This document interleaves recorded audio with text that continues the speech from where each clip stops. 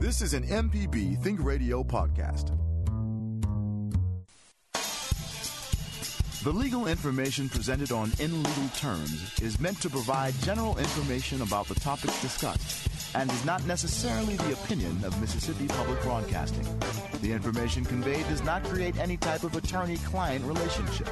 Please consult an attorney provider before making any decisions about your specific legal questions.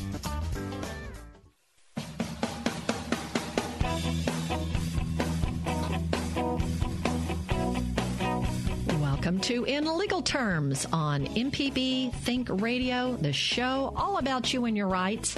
I'm Liz Gill. I'm with Professor Richard Gershon of the University of Mississippi School of Law. Hello, Professor Gershon.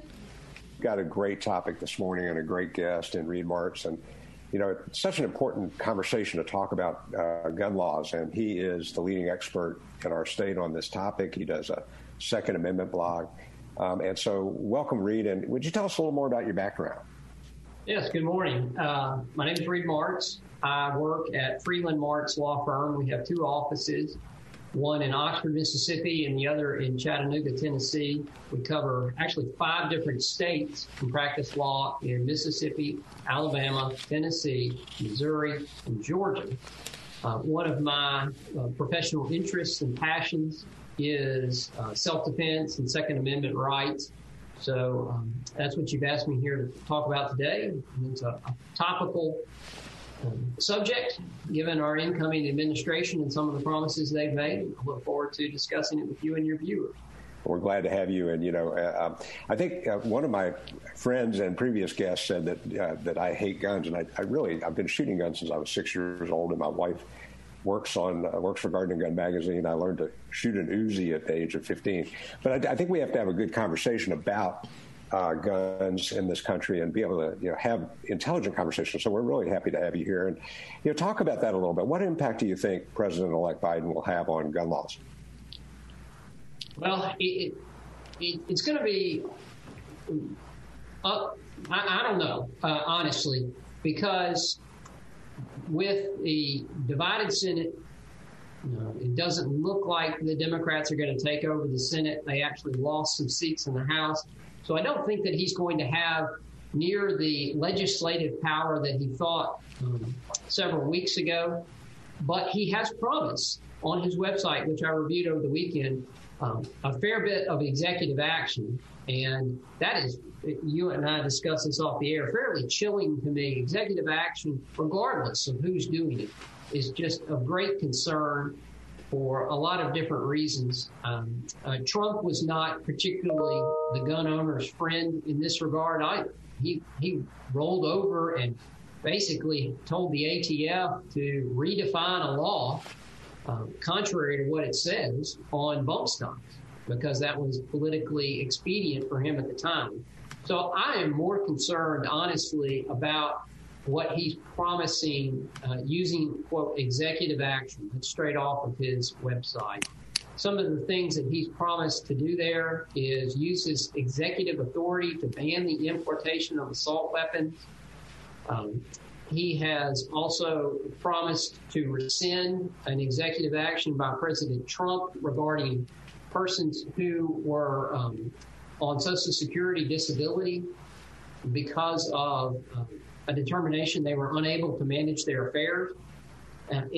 Essentially what that would do is take all of those people that are receiving those benefits and add them to the National Criminal Background Database, so that if they go to attempt to purchase a firearm, they will be declined or flagged for being declined based on an incapacity to own a firearm under federal law.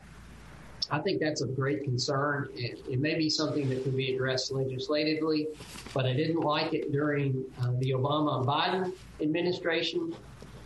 Trump immediately repealed it, and now the Biden-Harris administration is promising to reinstate it. And that's just one of those examples of executive action that can give me a good bit of concern. We are talking about gun rights this morning with attorney Reed Martz from Freeland Martz. You can send us an email, legalterms@mpbonline.org, with your questions. Well, Reed, we are Americans are buying guns at a record rate. What is that about, do you think? It's really unbelievable to see how many firearms have been purchased in calendar year 2020 with what is traditionally the busiest season yet to come. We have thus far, in the first 10 months of 2020, passed the overall record, which was set in 2016 on fears of a Hillary Clinton administration. And we'll see what happens in November and December. The supply is pretty much exhausted, so I don't know if it can keep going at the same pace, but it is just unbelievable how many firearms have been sold. The numbers are in excess of 17 million so far. A couple different reasons are cited by this. It started originally in March when we really saw the first run on firearms, and that was around the time of the government lockdowns for COVID. That was followed up by some riots and calls to defund police or change policing policies. Those are actually separate issues. They're somewhat related in that there was some overlap between the concerns that caused the riots, but people are citing those as separate things. So some people were scared that rioting was going to come to their neighborhood, and some people were scared that the police were going to be defunded. There would be no one to answer their calls. So those are the big things that, to this point, motivated purchases. But now, especially in light of the election, you're going to see more of a push to try to get out ahead of what the Biden-Harris administration is promising on gun control. It's just a perfect storm. Well, excuse me for making this analogy, but it's almost, I think, I can see people saying, well, I need a gun, but stockpiling them, it's almost like, when COVID started, I would see people walking around the Kroger with piles of toilet paper piled up in their carts, and it seems almost similar. I mean, how many guns does somebody need, would be, I think, a fair question. I mean, I'm not sure I understand the need to buy more, like having, more toilet paper, like somehow or another, so, I mean, is that a bad analogy? No, I think that there's a point to that, but I think that point also cuts the other way. As, theoretically, you could fire two guns at once, one in each hand. But beyond that, what difference does it make how many guns you have? If you've got 5 or 500, you can only use 1 or 2 at a time. So I don't know that really matters as much.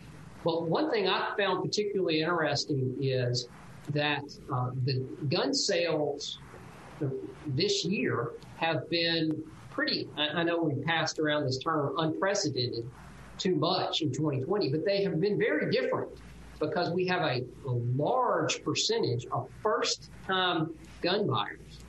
And in that demographic, a lot of these individuals have been Black Americans and women.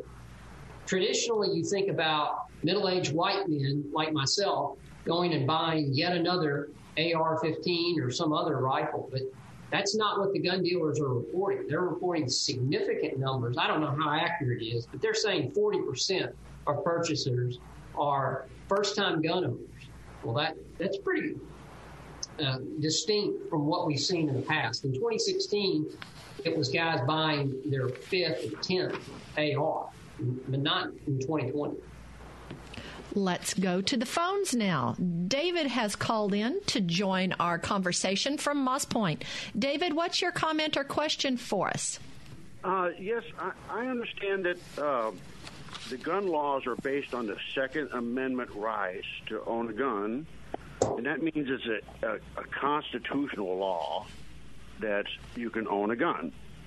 And since constitutional law is supreme law of the land, which means nobody can pass a law that denies you the rights of your constitutional rights. So in the recent election of cannabis, Initiative 65, they've stated that people that get a cannabis card can no longer own a gun, and I'm thinking that maybe not be constitutional. My question is, can somebody pass a law that negates constitutional law. Thanks, David.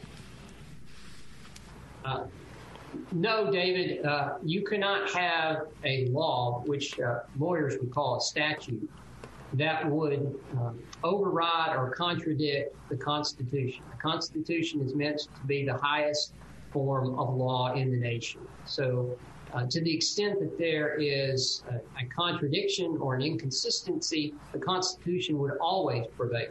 One thing I'd like to point out is that the Second Amendment doesn't grant a right. The Second Amendment protects a right, which the founders said already pre-existed. And yet, there are no absolute rights. And this is really something Mr. Gershon mentioned it earlier. We need to have an intelligent conversation and get away from talking points. So I'm not one of these people that said shall not be infringed means that every gun law everywhere is unconstitutional. But you raise a valid point and a very timely issue given Mississippi's vote on medical marijuana, which is still illegal under federal law. And when you buy a firearm from a licensed dealer, you have to fill out a Form 4473, which asks you if you're an unlawful user of drugs. And technically you are, because federal law doesn't allow it. There is that inconsistency. It has been there for years. They're dealing with it in other states. Hawaii actually cross-referenced their medical marijuana database with their firearms owner database. Fortunately, we don't have that concern in Mississippi, but somebody somewhere is going to raise that issue, and some court is going to have to address it if the legislatures do not. Thank you, David, for that question. If you have a question about gun rights, send us an email, legalterms@mpbonline.org. We're discussing gun rights, concealed carry, stand your ground, stun guns, with our guest, attorney Reed Martz. And are you required to notify a police officer that you're carrying a concealed firearm in Mississippi? We'll learn about that next. You're listening to In Legal Terms on MPB Think Radio.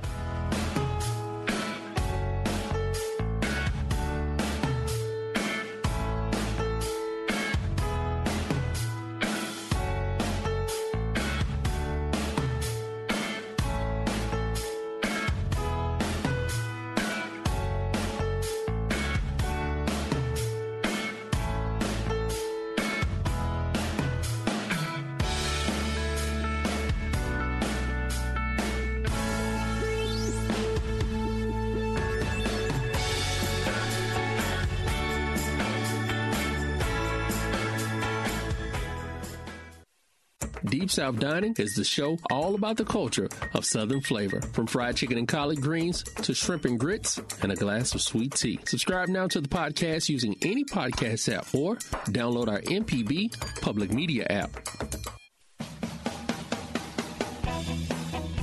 This is In Legal Terms. Not everyone has a chance to listen to our whole show live. If you've missed any of our program, you can listen to the whole show at inlegalterms.mpbonline.org. It's also available on the MPB Public Media app, as are all our local shows. I'm Liz here. I'm here with Professor Richard Gershon from the University of Mississippi School of Law. This morning, we're talking about your Second Amendment rights with attorney Reed Martz from Freeland Martz. And no, you are not required to notify an officer you are carrying concealed in Mississippi. We do have 2 calls to get to before we move into that topic some more. But let's go to Chip, who has called in from Olive Branch. Chip, thanks for being part of our show today. Go ahead. Thank you for covering this topic. I am a gun owner, many years. I made straight A's in marksmanship at University of South Alabama. I'm worried about the 72 shootings we've had on the interstate in Memphis this year, and I'm worried about people who show up at protests showing their guns in a very threatening manner. I'd like to hear some discussion about that. Thank you, Chip. I'm going to hang up and listen online. All right. Thank you. Well, I'm not sure that as from a legal perspective, I have a whole lot to contribute regarding shootings on the interstate or guns at a protest, whether or not that's a good idea. It can be legal. It may not be legal, depending on the circumstances of the protest, its location, and everything else. But certainly, I think everyone should be concerned with violence of any nature, whether it's violence committed with a firearm or violence committed with a kitchen knife. Regardless, we need to do our best to identify the causes of this. That is one thing that the Biden-Harris administration has proposed, is funding for scientific research on these issues. I wish it wasn't so pointed to simply gun violence, air quotes around that term, but violence in general. If we could figure out what are the stressors and the keys that could be addressed to reduce the overall violence level, that would be fantastic. Look at England. They're dealing with violence in the form of stabbings and slashings because guns are more or less illegal there. It's a problem of violence. So I don't have any political thoughts to offer in that regard. All right, well, let's go to our next call. We have Terry, who has called in from Meridian. Terry, thank you so much for being part of In Legal Terms. Go ahead. You're welcome. 3 points. One is if you have the contention of an absolute right to bear arms, then what do you do about felons? 2 is the right to free speech does not allow you to yell fire in a crowded theater.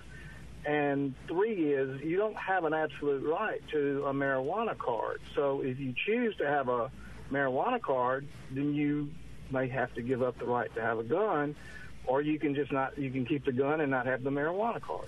That's all. Thank you. Thank you. Terry? Terry raises a really interesting issue about, I hear some gun advocates, some Second Amendment advocates saying that, Second Amendment is absolute. But we know the First Amendment's not absolute, as he mentioned, and neither is the Fourth Amendment. There's some exceptions to, when a warrant must be issued, and those kinds of things. So we have limitations on our constitutional rights. What are some of the reasonable limitations on gun ownership? There's a barbed question, if I've ever heard one. I think, though, the case law bears out that one of the issues Terry just mentioned would be an exception. So felons. There are some cases that diverge on this as to what type of felon, because not all felonies are created equal. There's a big difference between someone who's demonstrated a history of violence, especially domestic violence or something like that, versus someone who has a white-collar conviction for, whatever, mail fraud or something even less innocuous than that. So there are a lot of felons and a lot of reasons to consider that. And then you've got to also consider mental adjudication. There have been quite a few what are called as-applied challenges to the bar on ownership of a firearm, either by a felon or someone who had previously had a mental health problem. I spoke earlier, not a few weeks ago, earlier this year at the CLE, Continuing Legal Education, about an individual who had a mental health problem. He was a refugee to this country. The court case was very complimentary of him and all that he had done to overcome some very, very difficult circumstances in his life as a refugee. But at one point, young in his life, he had a problem with mental health. And that acted in the Ninth Circuit as a permanent lifetime disqualification for him, even though he had been, by all accounts, completely rehabilitated and recovered from that mental health episode. Yet under federal law, he could never own a firearm. Is that fair? I would submit to you that it is not, and that the Ninth Circuit got it wrong. There were 3 dissenting opinions, and they were one of them in particular was extremely strong and I thought well-reasoned, that barring people simply by class is not what we need to be doing. So we're going to have to keep ferreting that out. The United States Supreme Court's going to have to touch on this issue again. They've only addressed it twice. And we need another case to really touch on those points. And how far does this right go? Reed, earlier I teased that you aren't required to notify an officer that you're carrying a concealed in Mississippi. Reed, do you need a permit to carry a concealed weapon?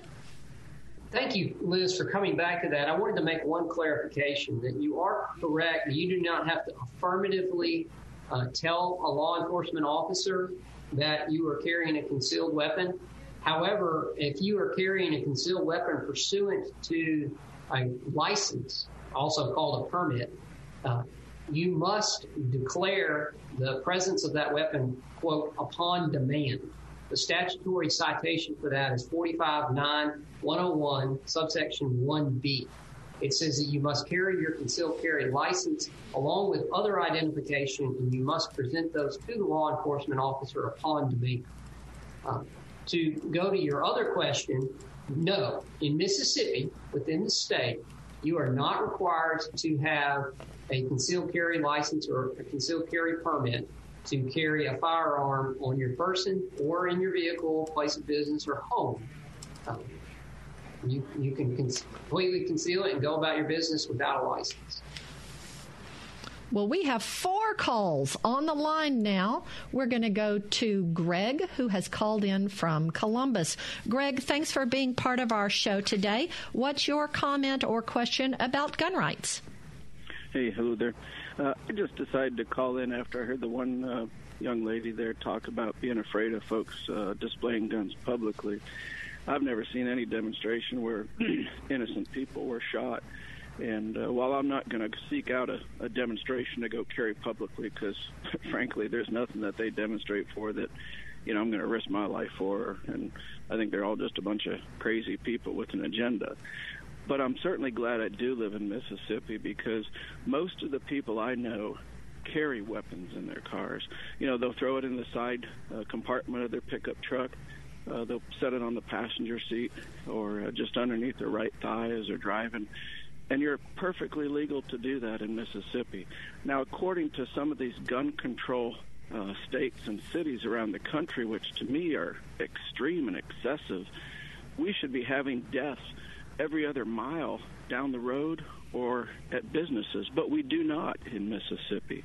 I think a lot of it deals with the culture and the people that are having the guns and what the reason is.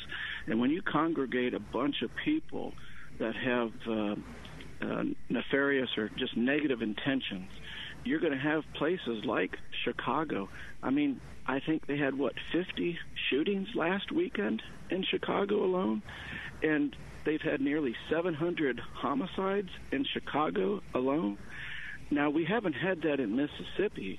I know where I live in Mississippi, up around Columbus, Mississippi, rarely do we have a gun death.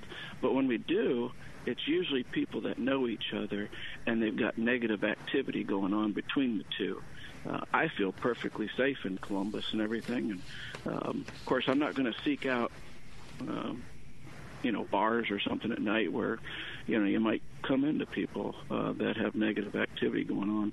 But I'm certainly glad that we live in Mississippi, and everybody, no matter who you are, unless you're a felon or convict or something like that, you're allowed to have a weapon to defend yourself. And right now, I'm out in the middle of the country where it'd take 20 minutes for a deputy to get to me. And you're darn shooting. I got a gun here on the backhoe because if someone comes out of the woods, which I've had before with guns, they claim to be, I didn't know it was your property. Yeah? Well, if I wasn't here, what would you do with the stuff that I got over here on my property? And just because I didn't have a machine run at the time, they wander over here. And you know exactly where your property lines are usually. But all right, well, thank you. I've rattled on enough. Thank you for taking my call, and I appreciate you guys. Well, we appreciate you too, Greg, and love the Columbus area. You can send us an email with your questions anytime to legalterms@mpbonline.org. We're talking with attorney Reed Martz from Freeland Martz about open carry, concealed carry. What's the difference? Gun rights is our topic. Does Mississippi have a magazine capacity restriction for handguns? We're going to learn about that next. You're listening to In Legal Terms on MPB Think Radio.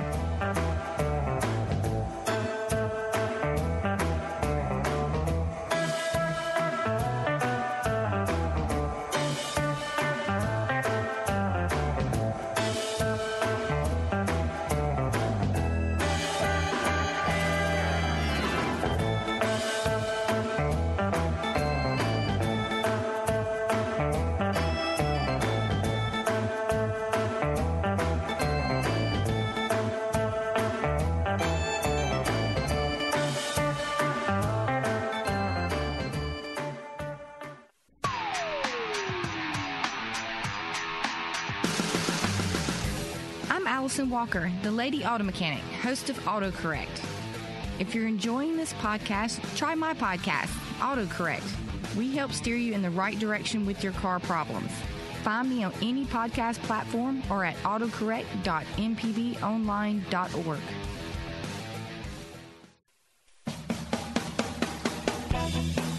You're listening to In Legal Terms on MPB Think Radio. Professor Richard Gershon is our expert host. I'm Liz Gill. We do hope that you'll subscribe to our podcast. Lots of different podcasting platforms. I happen to use Podcast Addict, but there's Stitcher and Google's got one. iPhone has their own. You touch the plus, and it takes me to a page to search for podcasts. Then I can type in legal terms in the search area. It brings up In Legal Terms, and then I'm able to touch the photo, then subscribe, and I'm notified when any new episodes are loaded up. This morning, we're talking about gun rights with our guest attorney Reed Martz from Freeland Martz. And Mississippi does not have a magazine capacity restriction. Let's go to the phone. Stephen has been waiting from Memphis. Oh, we love our Memphis listeners, too. We love our listeners all over the place. But, I just watched one of the Christmas at Graceland. So I got to see Memphis on TV this weekend. So, Stephen, thanks for calling in to In Legal Terms. What's your comment or question? Yeah, good morning. Thank you. So I'm a Memphis gun owner, and my question is, I have two. One is, if a person wants to purchase a firearm and is not a felon or mentally, been under any mental care and has no restrictions based on federal. But if this person, for example, was on a federal watch list, perhaps a terrorist watch list, but has never been convicted of any crimes, is that person able to buy firearms in the state of Mississippi? That's question one. And two, is there any limit to the caliber of weapon that a person can buy? Like, for example, I know we can't buy automatic weapons, for example, but could a person make a anti-aircraft weapon, for example? As I said, I am a gun owner, but I am in favor of sensible gun laws, and I wonder if either one of those two laws are currently on the books. I'm going to hang up and listen to the radio now. Thanks. We appreciate you calling in, Stephen. Reed, what about I'll take those in reverse order. Okay. So the caliber limit, as a general rule, it's 50 caliber or less for individuals. So 50 caliber or less. With regard to the first question about the watch list, I'll be candid with you. I don't know if the watch list serves as a disqualification. It's not in the statute, but the whole concept of the watch list perplexes me. You don't know how you get on it. There's no list that you can check to see if you're on it. And there's no published criteria about how to get off of it or what gets you on it in the first place. The watch list has been a concern since 2001 when it really came into being. And there's been a lot of litigation about it. So the answer to that question is no, it's not anything stated in 18 U.S.C. 921 or 923. It's not on the form 4473, but that doesn't mean that it wouldn't end up causing either a delay or a non-approval on pass a 4473 application. Okay, I hope that helped you, Stephen. Let's now go to Mobile and talk with Cade. Cade, thanks so much for calling in to In Legal Terms. Go ahead. Yes, thanks for taking my call. I had a question. I'm in Alabama, and from what I understand, the law in Alabama, the way it's written, I'm not sure if it's constitutional or not, is that all 67 counties in Alabama, the sheriff has the authority to regulate fees and permits regarding to pistols or any kind of firearm. My question is this, and they're allowed by law to personally keep all of those funds, any and all funds, and they're not required to disclose any information to the public regarding that. But my question is, the ability of these sheriffs or any kind of authority to impose fees for you to be able to obtain a pistol permit seems, in my opinion, to be infringing upon your right to have the firearm. And I'm not sure the application in Mississippi, but maybe you could talk about that a little bit. Thank you. Thank you, Cade. The argument that imposing a fee for the issuance of a concealed carry license is not likely to go very far. There are fees in every state that I'm aware of that issue concealed carry licenses. There are traditionally government fees for just about any type of activity, constitutionally protected or not. Unless those fees are set in such a manner as to intentionally, or I guess maybe even practically, have the effect of impeding access to that right. So if the fee was $10,000 or $1 million or whatever you want to use as your hypothetical, then in that situation it might be. But a modest fee, a reasonable fee, I'm not aware of any cases saying that those are unconstitutional. I have seen some litigation about what constitutes a reasonable fee. I think this was out of Washington, D.C., because the district there, the people in charge were very deliberate in trying to make it nearly impossible to get a concealed carry license. They've gotten slightly better after the Supreme Court told them a couple times to cut it out. But as far as the fees in Alabama, I don't remember exactly what they are off the top of my head, but I don't remember them being chilling in their amount. And so I'm not sure that I would say that that is an infringement on a constitutionally protected right. Because, again, we're talking about concealed carry, which is traditionally, in the history of our country, not been something that the courts have recognized as the core of the right.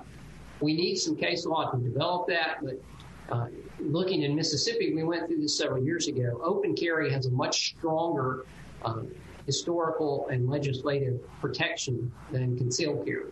At one point, concealed carry was considered to be something only done by thugs and criminals, that a gentleman would carry his pistol out where everyone could see it. Let's go to Louisiana and talk with Will. Thanks, Will, for calling In Legal Terms. What's your comment or question? What I was saying, if you live in Mississippi and have a concealed weapon, then you go to Louisiana, and if an officer pull you over in Louisiana, they might ask, first thing they may ask you is, do you have a concealed weapon? Can you tell them a lie that you don't? You just tell them you got one, and how do you address that situation? And if you're in one state with a concealed weapon permit, and another state pull you over, a lawyer forces them to pull you over and ask you that question, you got to tell them you got a concealed weapon. Reed, do you have any comment about Louisiana? Yes. Now, I do not practice in Louisiana, so I do not claim to be extremely well-versed in Louisiana, but I can answer to the effect that the state in which you are located at the time, generally their law will control. And this applies to all sorts of things. If you're in Louisiana, even if you have a Mississippi handgun permit, Louisiana law governs where you can carry that permit, not Mississippi law. Same thing with a Mississippi driver's license in Louisiana. If Louisiana, I don't know that they do, but if they had a no turn on red, a no right turn on red law, you're obligated to follow that, even though Mississippi doesn't and permits it.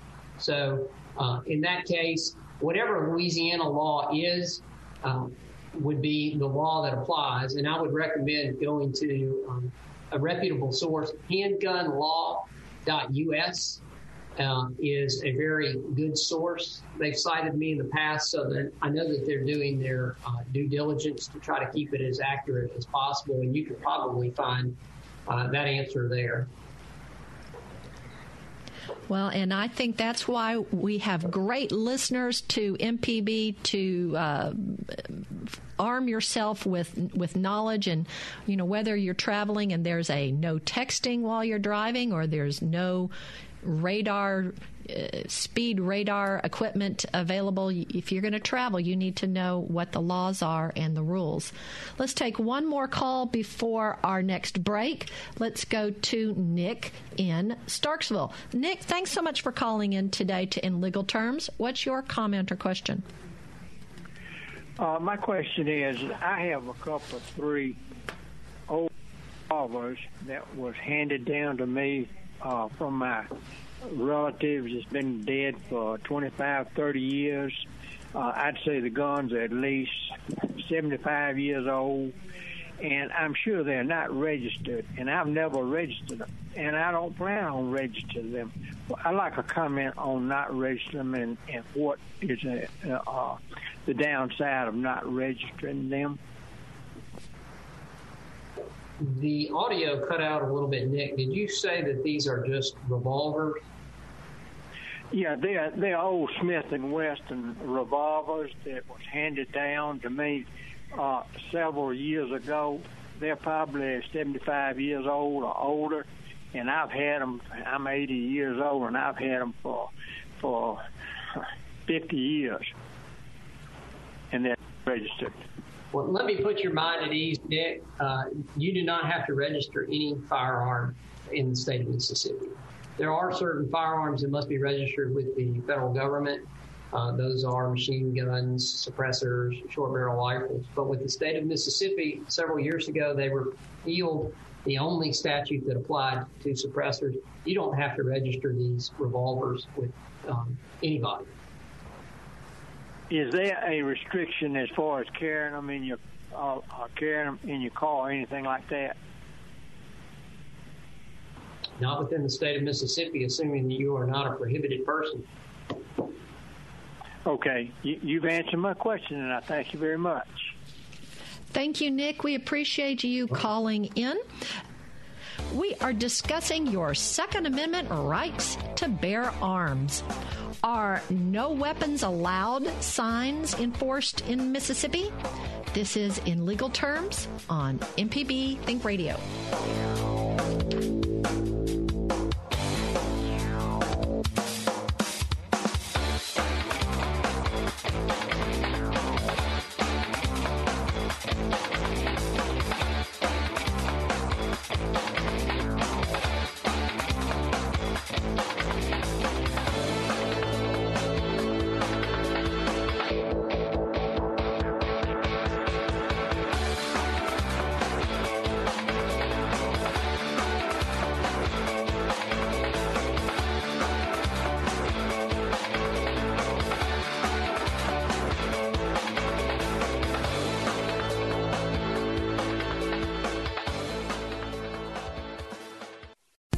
This podcast is a local production of Mississippi Public Broadcasting and depends on the support of listeners like you. If you can, please donate today at mpbonline.org. And thanks.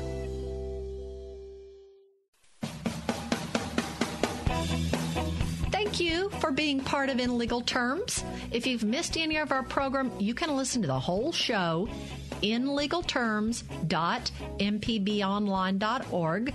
It's also available on the MPB Public Media app, as are all our local shows. I'm Liz Gill. I'm here with Professor Richard Gershon from the University of Mississippi School of Law. We're talking today with attorney Reed Martz from Breland Martz about gun rights.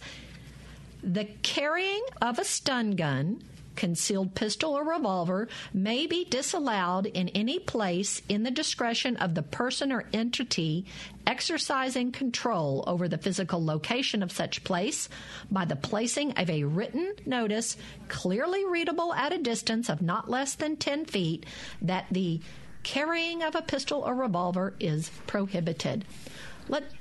Let's take Carlton from Canton as our last call of the day. Carlton, thanks for calling in to our show In Legal Terms. What's your comment or question? Hi, thanks for taking my call. So, real quick question. I hope it hadn't been covered already. So, if I have my firearm in the car with me when I'm traveling, and I don't have a concealed carry, is it okay to have it, like tucked under the seat, or if a law enforcement officer stops me on a traffic stop, or does it need to be visible? What would be the rules around that? Yes, Carlton, that's a good question. So first, let me clarify that this answer applies within the jurisdictional boundaries of Mississippi. If you go to another state, as I said to the earlier caller, you need to follow that state's law. Not all states have the same law as Mississippi. So you need to check and be sure that you're in compliance with that other state's law.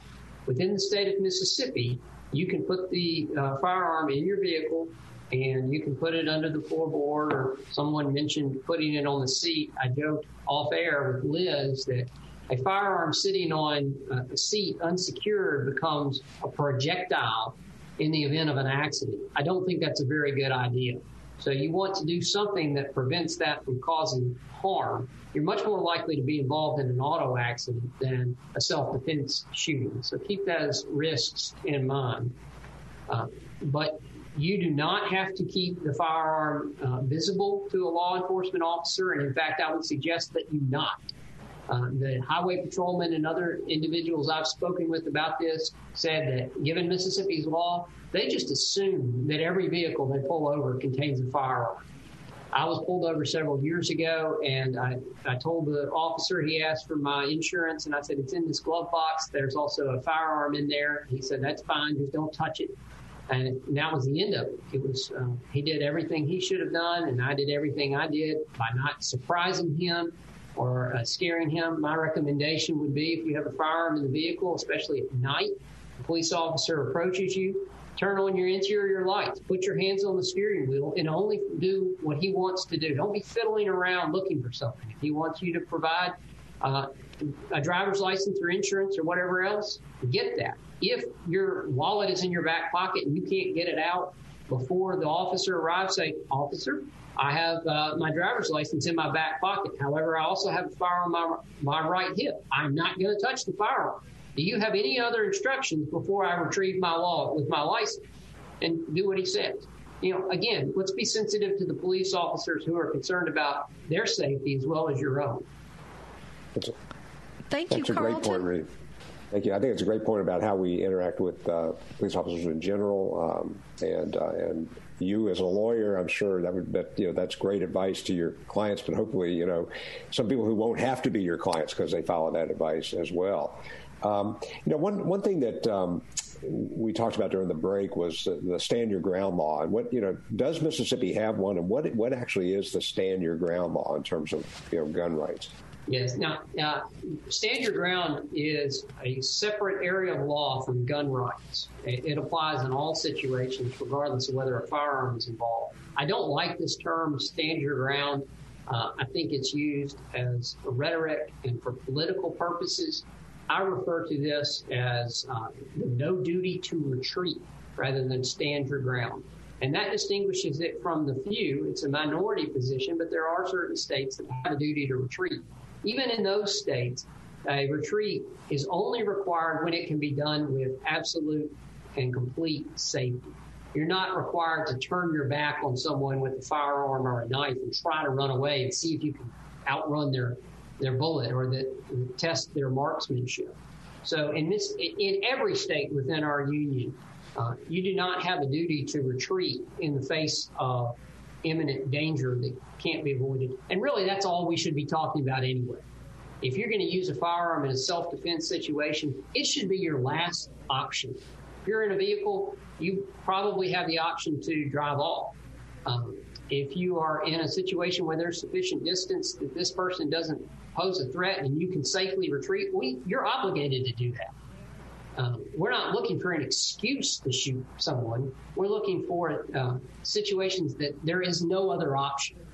So the no duty to retreat is codified in statutory law in Mississippi, and it applies when the person is not the initial aggressor, when the person is not engaged in unlawful activity. So you can't break into someone's house and threaten them and then say, oh, I was standing my ground when they retrieved a firearm and told me to leave. Well, that doesn't work. But if you are somewhere you have a right to be and you are not committing any sort of crime, you're not required to retreat in that situation. And that's really what stand your ground is. But it shouldn't come into play very much. It didn't come into play in the Trayvon Martin situation down in Florida that got so much attention. It wasn't a stand your ground case at all. Despite what people wanted it to be, it wasn't. That option was not present. It wasn't even considered by the jury there. So that's my soapbox about stand your ground. Thank you for well, that. we only have 45 seconds left for our show. Reed, you mentioned Handgun Law US website that we'll put on a link on the information.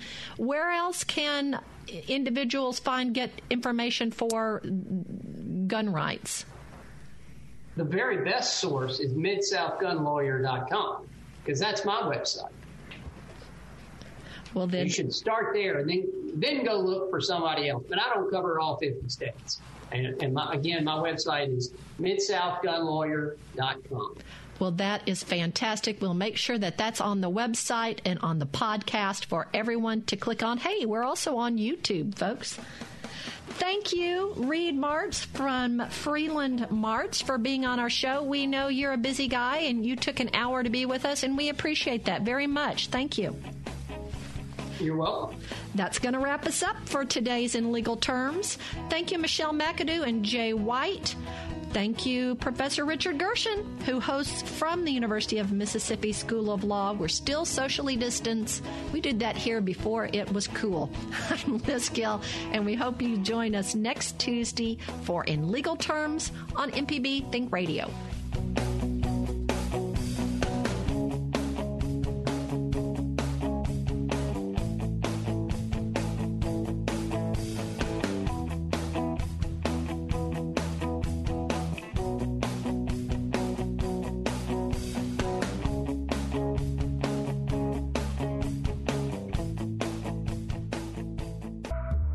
This is an MPB Think Radio podcast.